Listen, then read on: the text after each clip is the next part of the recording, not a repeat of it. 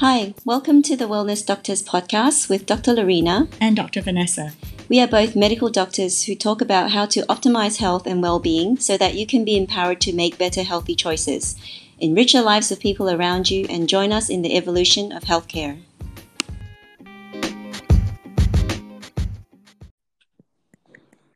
Hello. Hey, Sunday night. I know. It has been a long week, actually. Yeah, what's been going on? So I'm currently in the process of relocating my practice. And so relocating into another practice. So then I have to integrate the staff and the computer system and also the actual workflow to, a different practice. So there's a lot of back and forth and a lot of different meetings to try and integrate that process. Must be a massive job to do all that. Yeah, so I have a total of 9 people in my own practice, so I'm trying to integrate that into another group of around 30 people. So it's always challenging, but it is all good. So I'm looking forward to when that all gets completed. Yeah, sometimes change is good. It helps us kind of recalibrate and focus on what's important and what's just faff.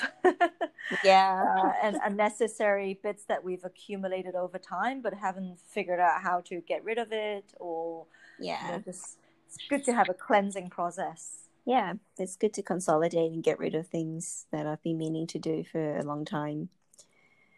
Yeah, like spring cleaning. Yeah, it is. So in many ways, good. Clear out the clutter. Yeah. And I guess mentally we should do that too. True. Yes. And actually, it does actually affect me mentally as well, because once you've got a tidy, clearer space, it also makes your mind feel more clear. So it's good. And what about yourself? Yeah, it's been okay. I think I've been sort of doing more training. So normally I go do something every day, but I'll take a break whenever I feel like it. But I'm doing more specific training because I've got a ski workshop coming up and I'm really excited to do it because I feel my skiing has plateaued and I'm not happy with my skiing style. So I decided to upgrade myself by doing a ski course, which is 5 days. And they're pretty long days. And as you know, my activated type doesn't like cold, windy places. So I'm going to have to load up on antioxidants and battle the oxidative stress. And also the protection of your joints and your ligaments too. Yeah, so I'm getting a lot of cracking on my backs, and I'm trying to sleep more to recover from the back-to-back training, but focusing more on aerobic and flexibility and core strength. And today I did a 5K swim. Just really focusing more on your endurance and your aerobic. Yeah, endurance, aerobic, and also you need a lot of like sprint power. Yeah. Just to punch through things at certain times. So it's kind of like a good all-rounded bit of a mix. Yeah. So I think the training's been really good. It just takes a lot out of my recovery. I'm having to sleep 9 hours, 10 hours just to get over it. And that's something which a lot of people forget because most people focus on the actual doing and the training aspect, but often the recovery is just as important, if not more so, than the actual training itself. Speaking of which, you've tried something new. I have. So, like yourself, I have been doing a little bit more. I have changed my training a little bit to do something called giant sets. So incorporating giant sets is a type of it's a little bit more of an advanced type of training where you're doing sets of exercises that include more than 4 different kinds of exercise. So the in a circuit without any break in between. So what I've been doing recently would be things like doing a set of squats and then going into barbell rows.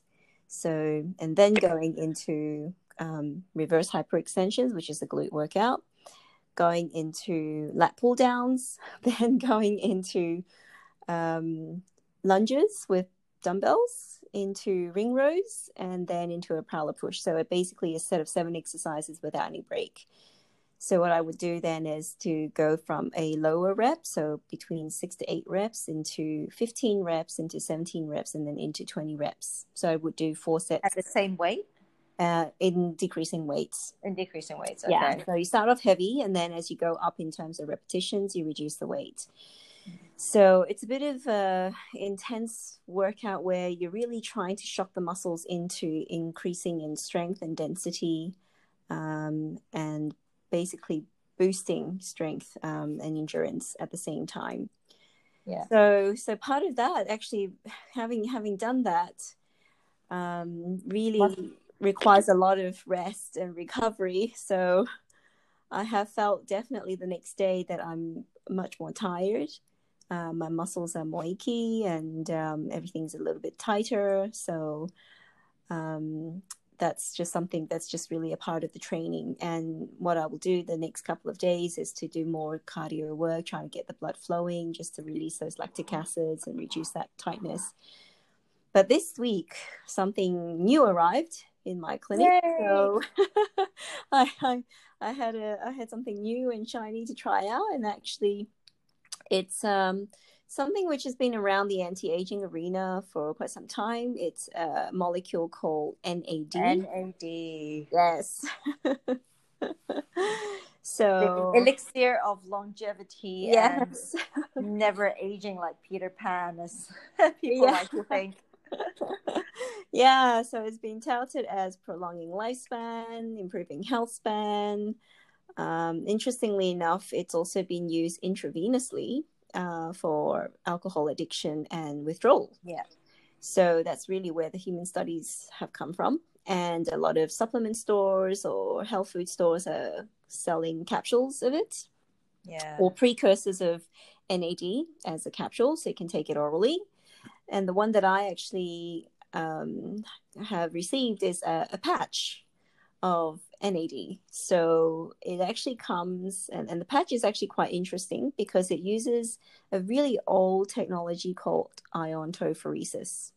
Yeah. So iontophoresis is actually an electrical current system that helps to deliver drugs topically. So a lot of physical therapists will know about this because often they will use for things like frozen shoulders or muscle pain, they would actually use this particular kind of device. And also cosmetic stuff as well, right? Yeah. So I use it in my practice for skin. So to infuse nutrients like vitamin C and amino acids into the skin. So you can actually now buy a patch that is battery powered and has this iontophoresis device in the patch. And then you actually put the NAD solution into the patch. And what it will do is the iontophoresis device will change the permeability of your cells so that the nutrient penetrates into the skin and gets into the bloodstream. Do you have to carry the power pack with you? Actually, it's stuck onto your body. So the patch is probably about the size of my foot. Yeah. So the surface area is the size of my foot. And the actual NAD patch is probably a size of I would say a $5 coin. Oh, okay. Maybe a little bit bigger, $5 Hong Kong coin, maybe a bit bigger. And then the battery is probably no more than like a watch battery. So it's pretty light and compact. Yeah, it's pretty light and compact. And you're not rigged up like a robot. No, yeah. So you can move and you can walk around. And I was wearing this, and so I was wearing this patch just around at home. And you have to wear it for 4 hours because that's how long it takes to deliver the 400 milligrams of NAD. And so once you've done that, you just rip the patch off and then you throw it out. So it's a single use. And so each patch actually comes with its own battery and its own solution of NAD. So I didn't really feel anything, usually maybe because I actually put the patch on my thigh. But sometimes if you've got like big arms, you can put it on your arm, or you can put it on your abdomen or your back. And usually in some areas that are a bit more sensitive, you might feel a little bit of a tingling. Yeah, kind of like a little electric shock, but it's kind of like a bit of itchiness, but it's not too unbearable. So I think if you actually put it on your leg, it's definitely much more comfortable, because I had one of my staff try it and she put it on her forearm. And she said that it was really quite obvious that there was tingling and itching. So depending. Do you know what form of NAD it is? Is it NR or NNM? Actually, it says NAD plus. So I believe it's the actual non-sterile form of the IV version that they use. Right. Interesting. And yeah, so it's a really interesting way, because the IV version tends to give a lot of side effects. So a lot of really heavy palpitations and heaviness and gut pain. And it often takes up to 3 hours to do the infusion. So not a lot of people are going to tolerate it just for the benefit of anti-aging, because, that's most people are well and healthy and they're not really symptomatic, as opposed to someone who's an alcoholic and they might get really awful withdrawal symptoms, as you know. So they might actually tolerate the IV better. And so that's why I was looking at different alternative ways of delivering this. Yeah. And so I wore the patch on Saturday night, and I had 2 days of doing more aerobic kind of training. So the kind of training I usually do is I go to the gym and I join a group fitness class, and it's like a kickboxing group fitness class. So you're kind of just moving your body and your arms and legs around. And I often find that at the end of the week, when I'm doing this type of training, my muscles are fatigued, I'm a little bit more achy, I'm a bit more tired. But today in the afternoon, after the NAD patch, I actually noticed I was sweating a lot, but I didn't actually feel that physically I was as exhausted. So, and this is something that I do all the time. So it's not new. I haven't changed my fitness routine, or I haven't done anything new. So I felt that it really did make a difference to my endurance and my recovery. Yeah. I mean, the whole NAD thing, I've tried to understand it, and I have to admit it just escapes me. But I was listening to a podcast, and I think some of the NAD that you make in your body actually has a feedback mechanism. So at some point, it will stop your body's level from increasing. Yeah. So I don't know if it's actually that, how should I say it, if it's significant enough that it raises your blood level, and whether that has any impact on your physiology, for example. And the second thing is, you need the NAD, but you also need like sirtuin activators. So would you consider taking resveratrol with it, for example, just to get more benefit from the longevity point of view, right? There's so many things that we don't have answers to, or it's just mouse studies. So yes, exactly. A lot of these things are animal studies. Yeah. So there's a lot of controversy about this, because we know also that when you have tumors and cancers, the NAD levels drop, and that's really part of the body's way of trying to minimize the damage. So if you're trying to increase it, is that going to theoretically potentially cause tumor growth? So that's really kind of that unknown right now. So there's actually no really long-term studies, and we also don't know whether the NAD does actually increase energy production. So there's a lot of unknowns, and that's the reason why I think this is a space that we need to keep watching, and a lot of research is being done. So hopefully we'll get a few more different kinds of answers as to what works. But in the meantime, it's a really fancy kind of I think device. In the meantime, for most people, just go back to basics, right? Just eat well, exercise, manage your stress, sleep, and just be a happy person. And the things when you talked about the sirtuins, which is sort of touted as the molecule that regulates cell development. Green tea and turmeric, for example, these are sirtuins that are in foods and spices. Or even doing hot therapy, like a sauna or cold therapy, induces heat shock proteins, and that turns on your longevity genes as well. So there are a lot of ways of doing it, without going into super fancy things. But because we are doctors and we have access to these things, we like trying them out. So.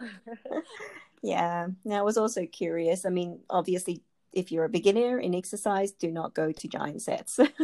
Yes, correct. If you just start swimming in the pool, don't do 5K in the ocean. Yeah.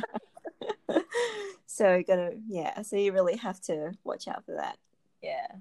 But speaking of like wellness and trying to optimize, I think today's topic might be quite interesting, because we always, think about going to the doctors, and most people get their blood test done. Maybe it's a company health checkup, which they do annually, or the doctors just run a bunch of tests. Yeah. But then they don't really get explained like what each number means.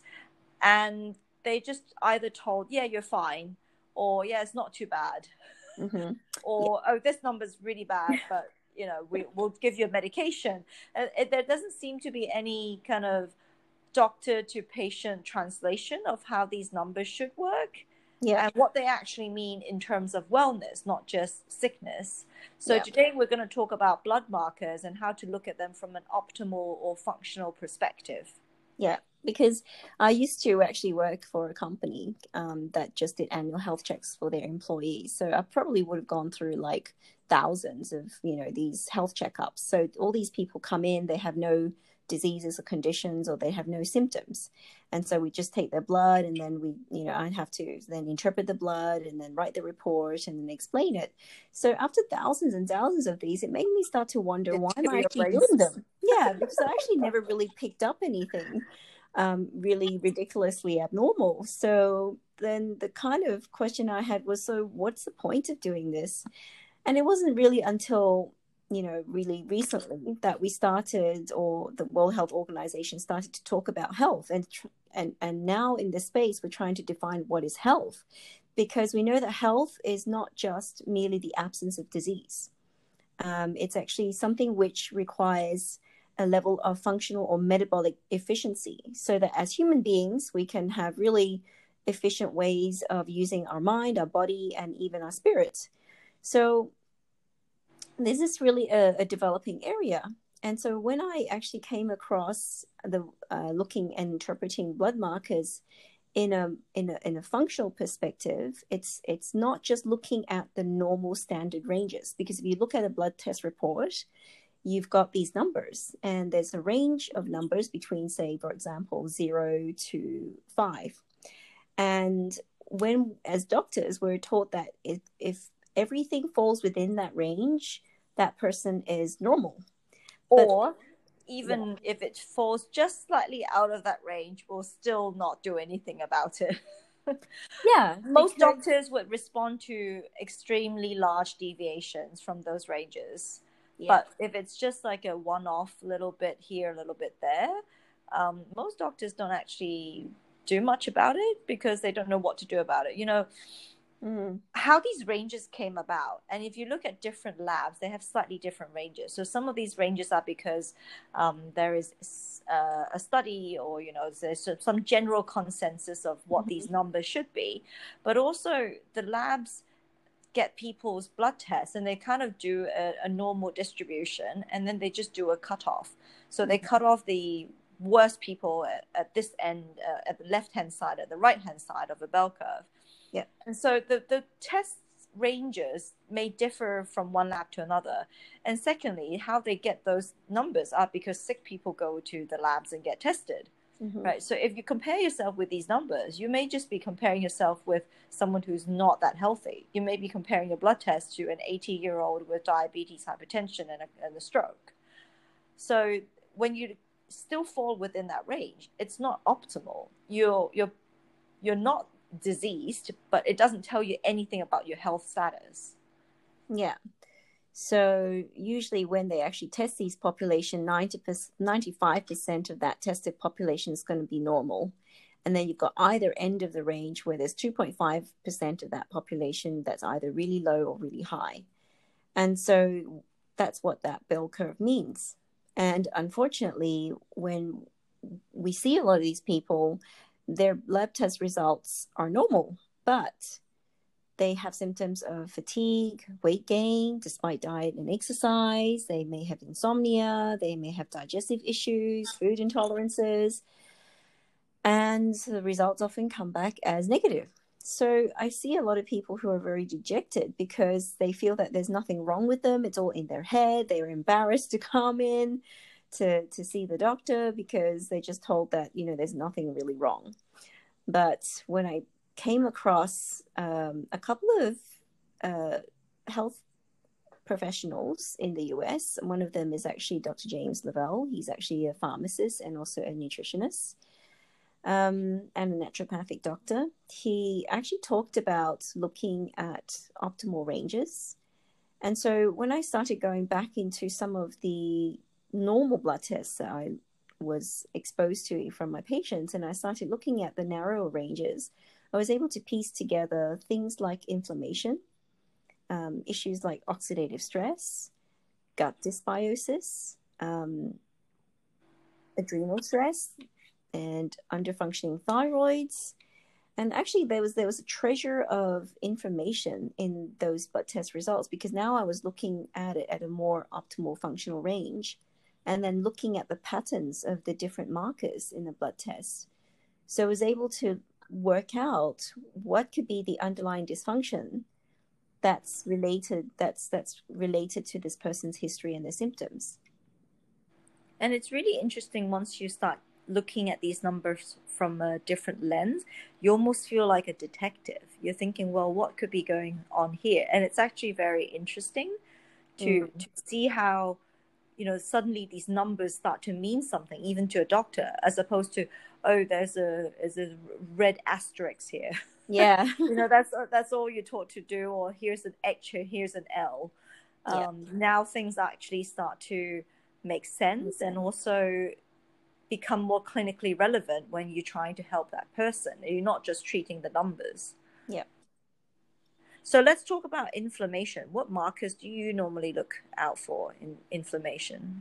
So when I talk about inflammation, and I think to sort of help define what inflammation is, like often we think of inflammation as, presenting with pain, presenting with swelling, redness, all those things. But actually, when we talk about systemic inflammation, that's inflammation that we're not feeling physically, but there are blood markers that actually in the blood tests can show inflammation. So one of these markers is something called high sensitivity C-reactive protein.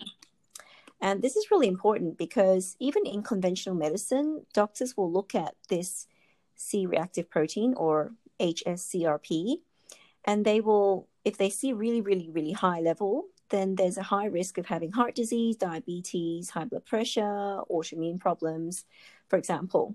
Now, when we actually look at optimal levels, however, the range is actually much narrower. So, for example, in a lab test, you may see a range between 0 to 2.9 as being normal.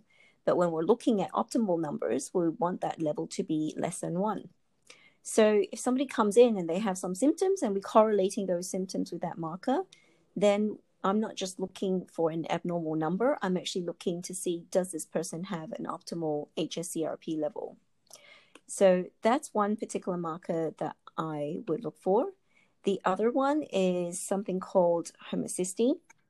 So homocysteine is actually a metabolite of an amino acid pathway. And again, this one is also associated with chronic illness like heart disease, Alzheimer's disease, dementia, diabetes. So I would look at the hsCRP, the homocysteine, and again, I would be looking at optimal ranges.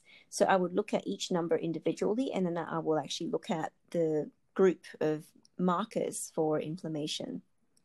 So in the lab test, generally they say, oh, your homocysteine is normal if it's between I think 3 to 14 or Yep. 5 to 14. Yep. But actually, for me as a psychiatrist, I'm really interested in looking at homocysteine because it's also a broad function of methylation. And methylation is very important for your creatine, your choline, but also your neurotransmitters and liver detox and joints and so on. So actually, for me, a optimal number should be around 5 to 7, or at least up to 9, but not a double digit. Yeah. So most people I see, they may be in the teens or in the 20s, but I've seen 60 something, and I've heard of people seeing hundreds.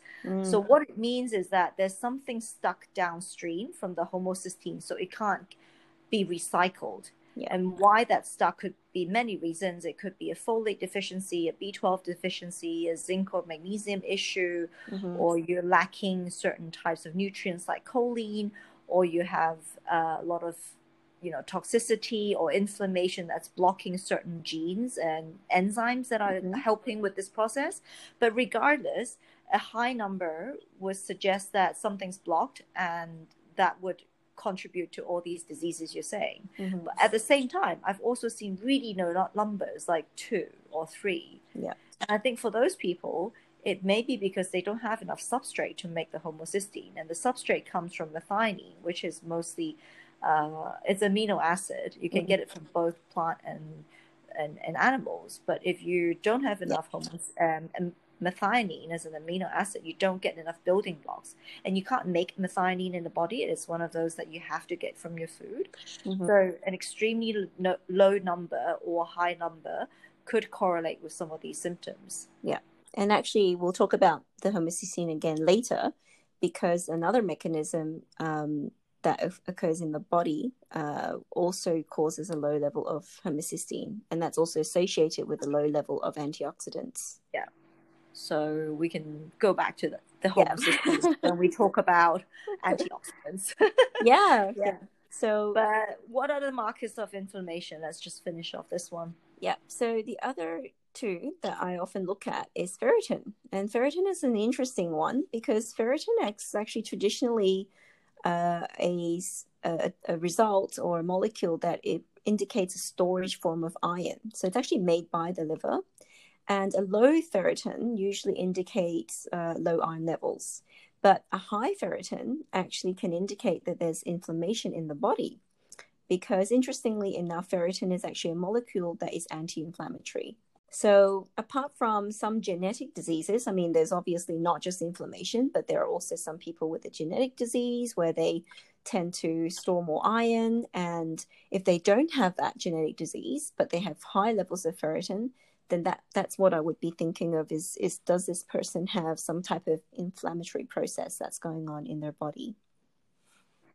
And so I think for ferritin, when I look at numbers, it may differ slightly for a man versus a menstruating female. Yeah. Because if someone does have a quite a heavy bleed on a monthly basis, you might deplete a little bit of ferritin. So I would look at, between 30 or 50 as a lower cutoff, and then between 150 to 200, depending on the male and the female. Yeah. And I've seen when people are inflamed, they generally could get up to the hundreds, so like 500, 600, 700s. But when we talk about this genetic disease, which is basically your body cannot regulate your iron and just keeps absorbing more and more, it could get into thousands. Yeah. And the problem with iron is it's the same iron that you would see on a nail, right? So iron can rust when it's exposed to oxygen. And it's the same iron in our body. So when your body starts to rust, it creates a lot of oxidative stress. And it also means you age faster because you're essentially rusting from the inside. So that's why excessively high amounts of iron floating around isn't great, because it causes damage to all the other proteins in your body as well. Yeah. Yeah. So that's also, so instead of just looking for ferritin as a marker for iron deficiency or anemia or the genetic disorder, it's also a correlate marker for inflammation. Yeah. And the final one I sometimes look at is also something called fibrinogen. So fibrinogen is actually a marker for clotting. and the stickiness of your blood. So if those levels are high, we also know that there is a high chance of having things like heart disease and arterial disease, clots, increases your risk of stroke. So these high levels can also be found in other types of inflammatory disorders like rheumatoid arthritis or kidney disease. So if I see a pattern of these different levels being slightly on the higher end, then I would be looking to see what is causing inflammation in this particular person. Which segues nicely into the most common cause of inflammation in the body, which is your gut. Yeah. So you mentioned that you could sort of detect some sort of gut dysbiosis in the blood. Mm-hmm. So what markers are you looking for there? Right. So because with gut dysbiosis, there's actually no real acute infection. So it's not like you get a viral illness or you've got food poisoning. It's more like a overgrowth or imbalance of gut flora. So what can happen is that when we eat certain proteins in our from food, there is a group of dysbiotic gut flora that produces amino acids. So these are what we call putrefactive gut flora, and they break down the proteins and it makes ammonia. So the ammonia is then transported into the liver, and the liver actually converts it into something called urea. So urea is often used as or what we call blood urea nitrogen, is often used as a marker for kidney function. So if we actually see a level of this blood urea nitrogen, what we call BUN, or short term for BUN, if I see this marker as going up or trending high, then that is an indirect indication to me to look a little bit deeper into the gut to see if there's actually some kind of gut dysbiosis. Yeah. And I guess, like you said, it is a marker for kidney function. So most doctors will look at it in the context of the kidney problem. So if you do see your BUN or urea trending slightly high, it doesn't mean you definitely have gut dysbiosis. It could mean, something to do with your hydration status. It could be a kidney problem. It could be that you've had a very animal meat heavy diet as well. Yeah. So don't freak out if your numbers are a little bit off, because these numbers vary on a day-to-day basis based on, what meal you've had, what exercise you've done, how much sleep you've had, are you hydrated? Yeah. So it's best to interpret these numbers in the context of what you were doing and in the overall sense of like you are human. You're not just a bunch of numbers on a piece of paper. Yeah, and that's really important. That's why when we look at these functional markers, we're also looking at the history of the patient, because we want to know what symptoms they have, what have they done, how's their exercise, did they exercise really heavily the day before, did they eat a really high protein meal? So all these things actually do come into factor. And so we're not just relying on one particular marker for one thing, because we know that the body is interconnected. So we're actually looking for different patterns. And so the other pattern that I often look at is the actual globulin levels, because we know that probably about 70% of our immune system is located in the gut. And globulin levels are proteins in the blood that are responsible for making antibodies. So antibodies are very specific parts of our immune system that are involved in attacking viruses and bacteria and infections. So if I actually see that someone has a lower level of these globulins, it indicates to me that their immune system has been under stress for a long period of time. So it could indicate that there is some type of chronic gastritis that is happening in their gut.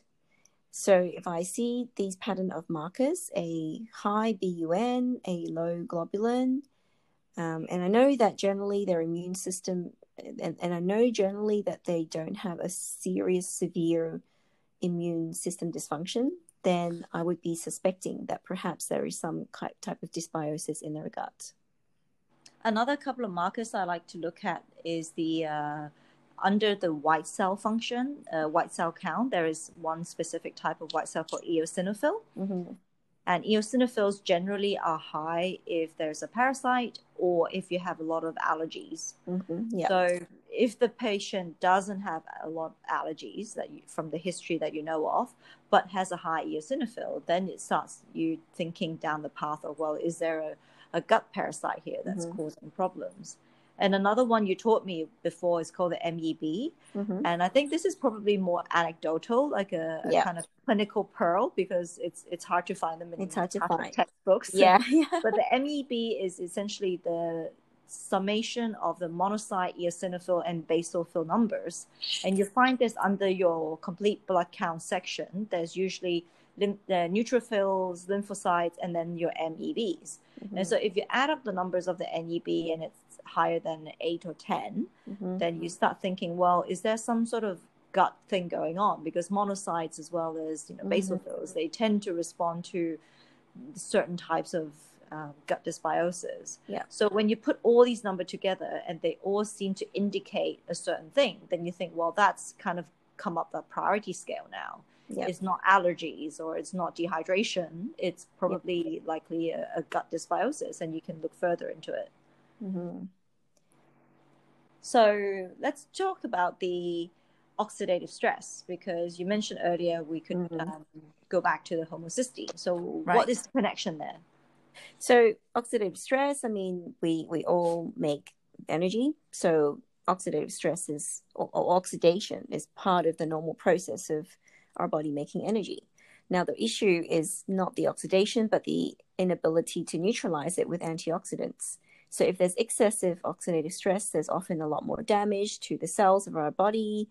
It causes damage to our mitochondria, which then accelerates the process of aging and causes symptoms like fatigue and chronic illness.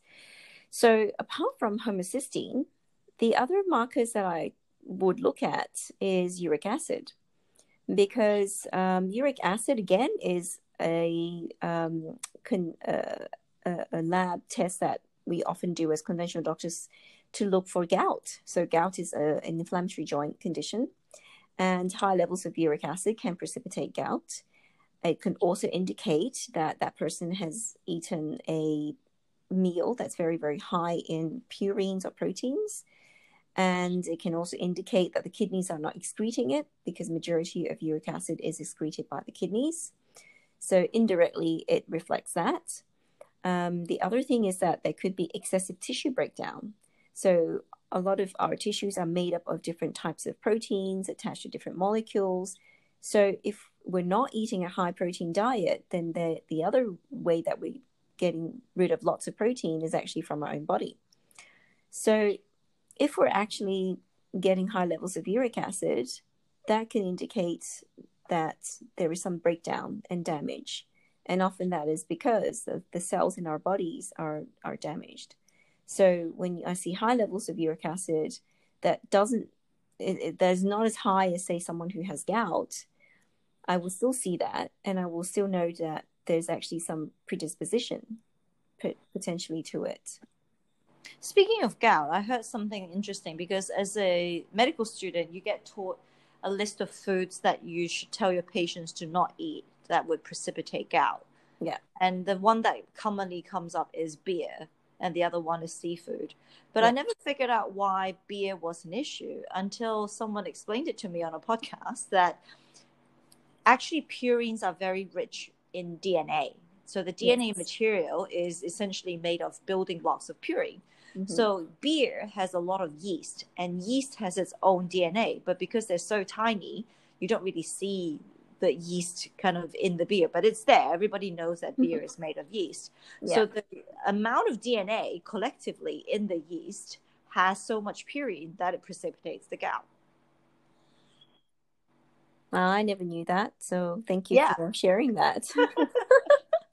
But I can't explain the rest of the food, like squid or, soy tofu and bok choy, I think, something like that. Yeah. But anyway, the beer thing is a bit of a trivia there. So yeah, that's really interesting. And it also helped me remember that, purines do make up the bulk of our DNA. It does, exactly. So if you're getting a lot of DNA damage So as a that's why result of meat, oxidative yeah, stress, that's why yeah, the big meat diet would also precipitate gout, because meat obviously has a lot of muscles and that's, you know, a lot of DNA. yeah. And I do see some people who actually don't eat a lot of meat, but they do have trending high levels of uric acid. So that's also another, and uric acid itself is actually an antioxidant on its own. So having high levels could be indicating that your body is trying to fight the oxidative stress by trying to balance its antioxidant capacity. I think that's a really good point, because when we see these numbers, it's not that the body is giving up on us, it's actually the body trying to compensate and help us survive. It's just that we don't pay attention to it and we keep pushing it, and at some point something breaks the camel's back. Yeah. So being able to look at these numbers and pick things up earlier mean that you're more aware of how to help your body cope and combat these problems. Yeah. So So, another marker for oxidative stress is gamma GT. yeah. Or we call GGT. So in psychiatry, we see a lot of people with, you know, alcohol problems, and that's a number you always look for to see how bad is the drinking, because it generally correlates with how much drinking is causing the GGT to go up. And again, in medical school, nobody explained to me why it goes up, but actually GGT is involved in making your body's major antioxidant called glutathione. So if you drink a lot of alcohol, you're stressing out the liver and you're forcing the body to make a lot of antioxidant, which is the glutathione. Your gamma GT goes up in response to having to deal with all this oxidative stress. And gamma GT responds very quickly. So if you see someone come off their alcohol, within a couple of weeks, it would go down dramatically. But it's also very indicative of not just alcohol, but any kind of oxidative stress in the body. So if you had a massive accident or a huge infection, these numbers would go up. And so, which brings us back to what we talked about before with homocysteine, because if you actually have oxidative stress, you have low levels of homocysteine. And in order to make glutathione, you need to have adequate amounts of homocysteine. So basically, if you see a pattern of high GGT with a low homocysteine, then you would be thinking that glutathione is one of the antioxidants that's being depleted, or it's not being made enough because of oxidative stress. So visually, if you imagine homocysteine in the circle at the top, but it's getting sucked down to make glutathione, then your homocysteine number would be low, because it's kind of leaking out from the bottom of your boat. Whilst at the same time, your GGT would be high, because that's the enzyme that's required to generate the glutathione. Yep. So there's an interesting pattern there. Yeah. And the other one that I really like, which is a cheap way of working out whether or not you've got enough vitamin C in your body, is looking at your albumin. So albumin is another protein in the blood, and it's often responsible for carrying hormones around your body. So if you see a low level of albumin, and you see a low level, that can actually indicate that your vitamin C levels are low. So you can put that together with a low iron level. And the reason is because you also need to have sufficient vitamin C to absorb iron. So sometimes you'll see a really strange pattern in blood tests where, I don't know if you've come across this, but I have women who have low levels of iron, but their ferritins are really high. Yes. So it makes sense, because vitamin C is a really potent antioxidant. It's also a really good anti-inflammatory. And so if I actually see this pattern, then I'm thinking, well, this person actually might be needing more vitamin C, because they might be under stress, or they might be exposed to toxins. So this is a really nice little pattern that I sometimes go to see whether or not I need to sort of give them a vitamin C flush or give them a bit of a boost. Could you explain again why albumin is related to vitamin C? What's the correlation there? Just because if I can't understand it, I don't think my listeners could understand it. Oh, okay. So sometimes what can happen is that when you actually see a combination of not just the albumin, because it's not just the albumin that's actually low, but you'll actually also see the other markers of iron being low. So it'll be hemoglobin, it will be the size of the red blood cells. All of these things will actually also be low. So everything looks like an iron deficiency problem. Yeah. Yes. Yeah. But your ferritin is high, which doesn't make sense, because if you're iron deficient, you should be draining out your ferritin. Yes. Yeah. And your iron levels are actually low, whereas like your ferritin levels are high, which actually doesn't make sense. Mm-hmm. And how does the vitamin C come into that?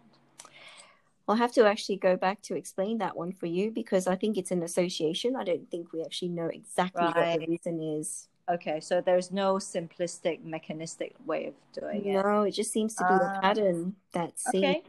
Yeah. Yeah. Well, something for me to look into then. So it might be in some study somewhere. Yeah. So another thing that I've had difficulty understanding in the past was the acid base or the anion gap. So the reason why this is important and people are very popular in talking about it is because there's a popular alkaline diet, and people think that alkaline is good for you, so you should eat alkaline food. But then paradoxically, when you eat things like citrus fruit, it also improves your alkalinity in the body. So it sounds weird that, you know, you would eat something acidic that would help you with improving your alkalinity. So I'll let you explain that one too. So basically, when we talk about acid alkaline, we're in conventional medicine, we're often referring to pretty serious conditions in the emergency room where the pH of your blood is out of balance. Now, we're not really talking about that here, because what we are talking about more so is the actual functional imbalances and dysfunctions that occur as a result of these charges on these molecules that are in our body. So things like salts like sodium, potassium, and chloride, they specifically have a charge in our body. So we call the positive charges like a magnet. So we call the positive ones cations. And these are actually made up of minerals that's sodium and potassium. So these are positive. So I always look for the O, which means positive. There's this O in sodium, O in potassium. And these have to be balanced, or they're in a relationship with negative charges called anions. So these anions are your chlorides and your carbon dioxide. So basically your kidneys, your lungs, they're actually involved in regulating these cations and anions. So there's something called the anion gap, which calculates the relationship between these cations and anions. And so if you add all the cations together, which is the sodium and potassium, and then you add all the plus numbers. Yeah, you add the plus numbers, and then you add all the minus numbers. Minus numbers, yeah. Yeah. And then you come out with an anion gap number. So say you add up all the plus numbers and it was, you know, plus 185, and then the minus numbers was minus 200, something like that. So you have a gap of 15. Yeah. And what does this gap mean? So if you have a high anion gap, it means that you're metabolically acidotic. So that's just something you have to remember. Yeah, that's just something you have to remember. So basically these gaps, or this high gap, is made up of extracellular anions. And these extracellular anions include things like lactic acid, for example, or ketones, and other molecules like phosphates and sulfates that have different functions in the body. So we just have to know that a high gap means that there is a high metabolic acidosis. And so this is important because our cells actually function under very tightly regulated levels of pH. And if there is a very high level of pH, then the enzymes that are important for making certain types of pathways in our body work, they actually don't work very effectively. So everything kind of gets slowed down. So things occur in much slower motion. So there's less metabolic efficiency. There's less energy being made. Less detox. Less detox. And so we don't really want this kind of high anion gap occurring. So you want to create an environment where the cells are happy and the enzymes are able to do their job, because enzymes are very fickle. They don't like to be too hot, too cold, too acidic, too alkaline. Yeah, they don't like to be poisoned with, environmental toxins. So in order to keep that happy, we need to assist by creating an environment that is suitable. And one of the easiest ways you can do this is to improve your anion gap. So you want it to be more alkaline in the sense that you're shifting it towards a pH that is more conducive for these enzymes to function properly.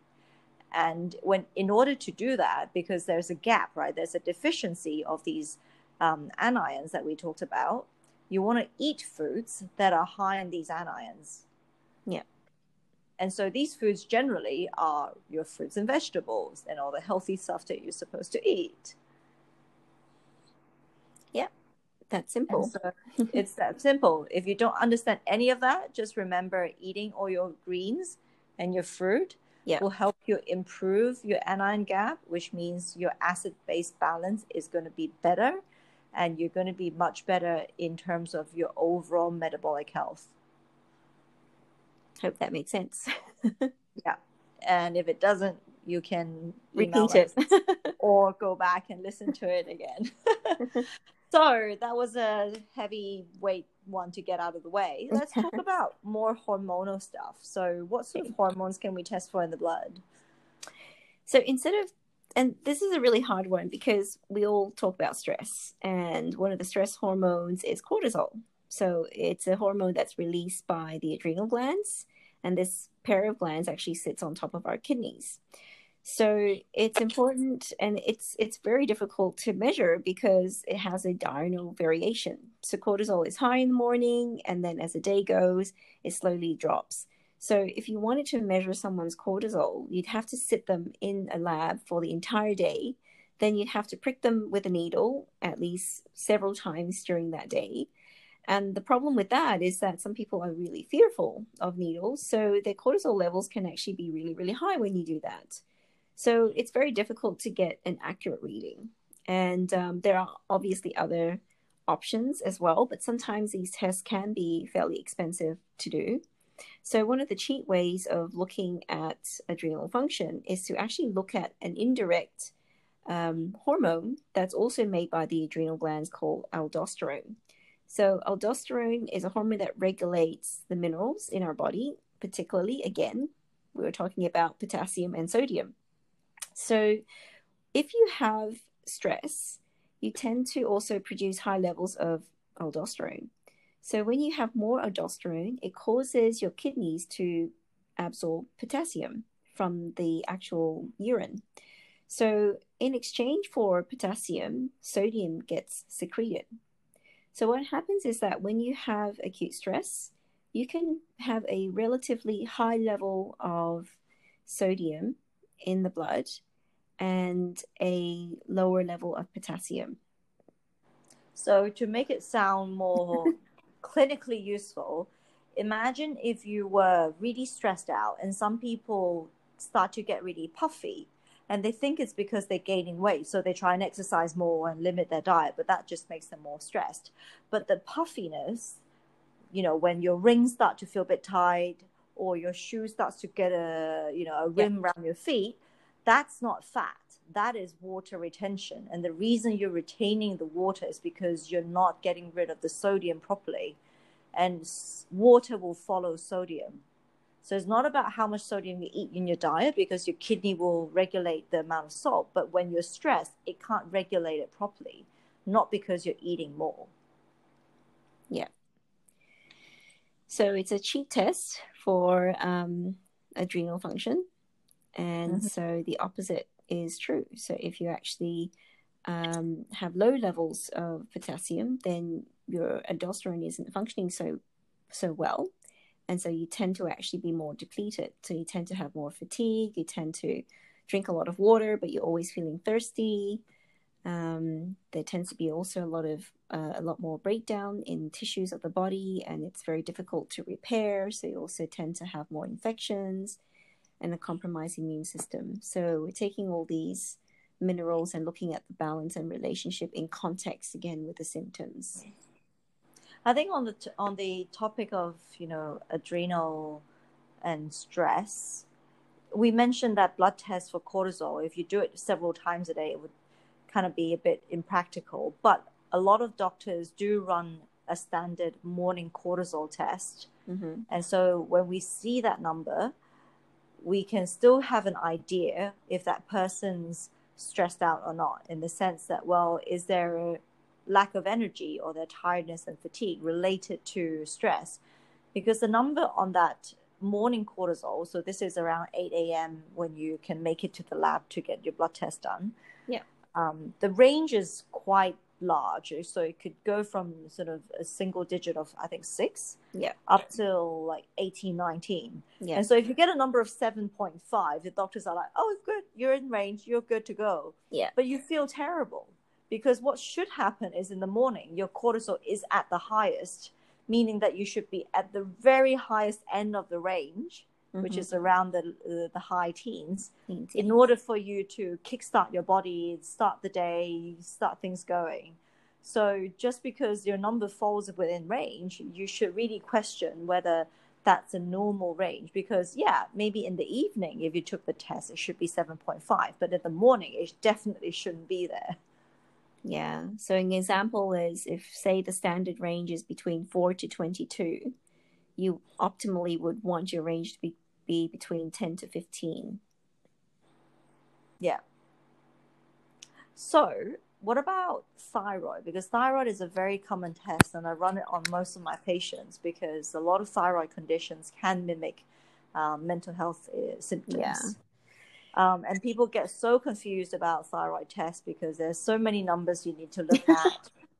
And sometimes doctors don't test all the numbers, so you don't have all the right information to try and figure out what's going on. Yeah. And I think it's even more important to look a little bit deeper, especially if the actual standard testing doesn't come back with anything abnormal, and the patient still has issues with weight gain, fatigue, constipation, hair loss, and menstrual problems. Because conventionally, most doctors will only test something called the TSH, which is called the thyroid stimulating hormone. And this hormone is actually made in the pituitary gland, which sits in your brain. And this hormone then sends a signal to the thyroid, which is a gland that sits in just below your neck area. And it actually causes that thyroid gland to make two hormones called T4 and T3. So T4 and T3 made by the thyroid gland are sometimes measured. So if those levels all fall within normal and the T4, T3 are not low, then you don't have a thyroid problem. So to have a low thyroid problem diagnosis, you have to have a high TSH, because obviously the brain is trying to send a signal to the thyroid gland to make more thyroid hormones. And you will also have low levels of either T4 or T3. So if you see this pattern, then classically the doctor says, okay, well, you have low thyroid function, you're hypothyroid. But the problem actually lies when you don't really have obviously abnormal ranges. And so the reason is because when we talk about the activity of the T4 and T3 in our body or in the tissues, different parts of the body actually have a different response to the thyroid hormones. So the active thyroid hormone is actually T3. We call the T4 a prohormone because it has to be converted into T3 by the body. So T3 then acts on the receptors in our cells, and that's actually what causes energy to be produced. So it's important to look at all those numbers because we want to know what the relationship of that is. And to confuse the matter more, there is T4 and T3, and there's also free T4 and free T3. So what does the free mean in front of the T and T4 and T3? So the free levels are the ones that are not bound to albumin, so the thyroid binding globulin. So there's another protein in the body that actually binds and transports these hormones around. And when they get to a specific site, they release it. And so when it gets released, then that's the free hormone.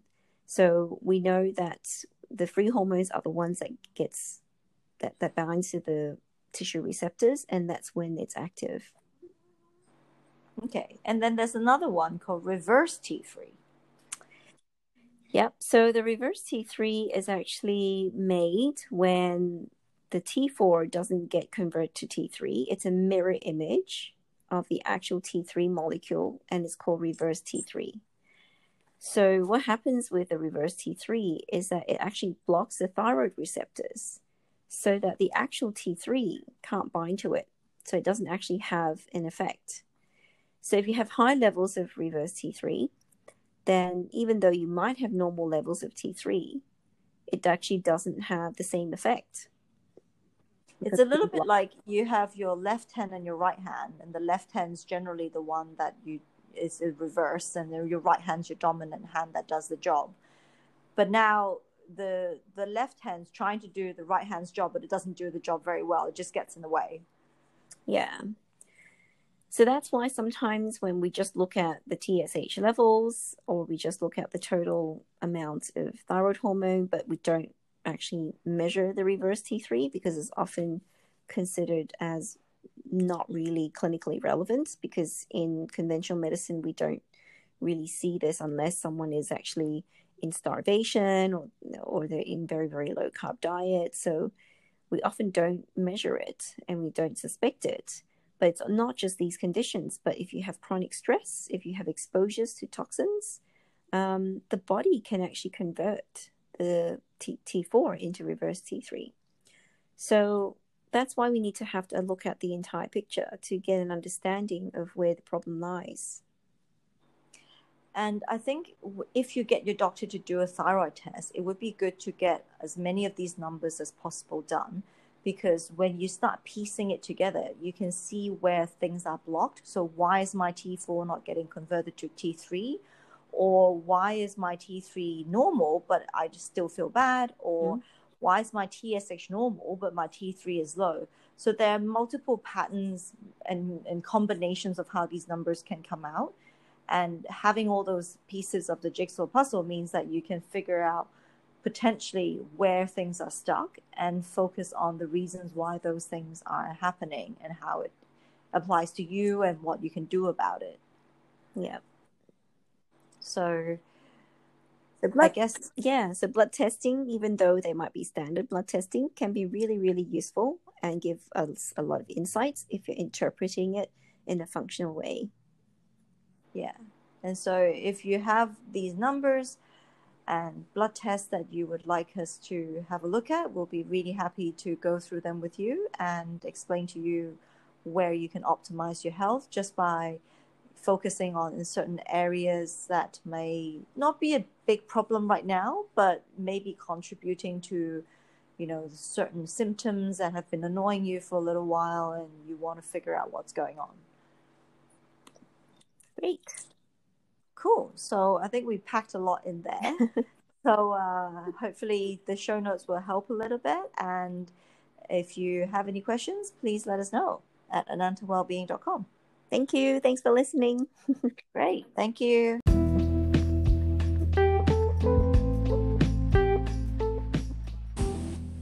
You can find us at anantawellbeing.com and follow us at anantawellbeing on Facebook and Instagram. If you like our podcast, please give us a 5-star review to help other like-minded people find us.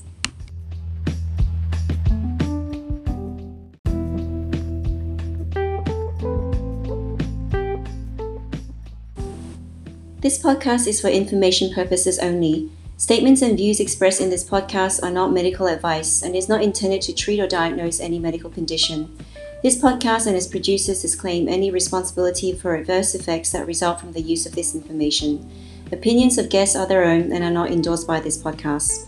No guarantee is given regarding the accuracy of any statements or opinions. We do not make any representation or warranties about guest qualifications or credibility.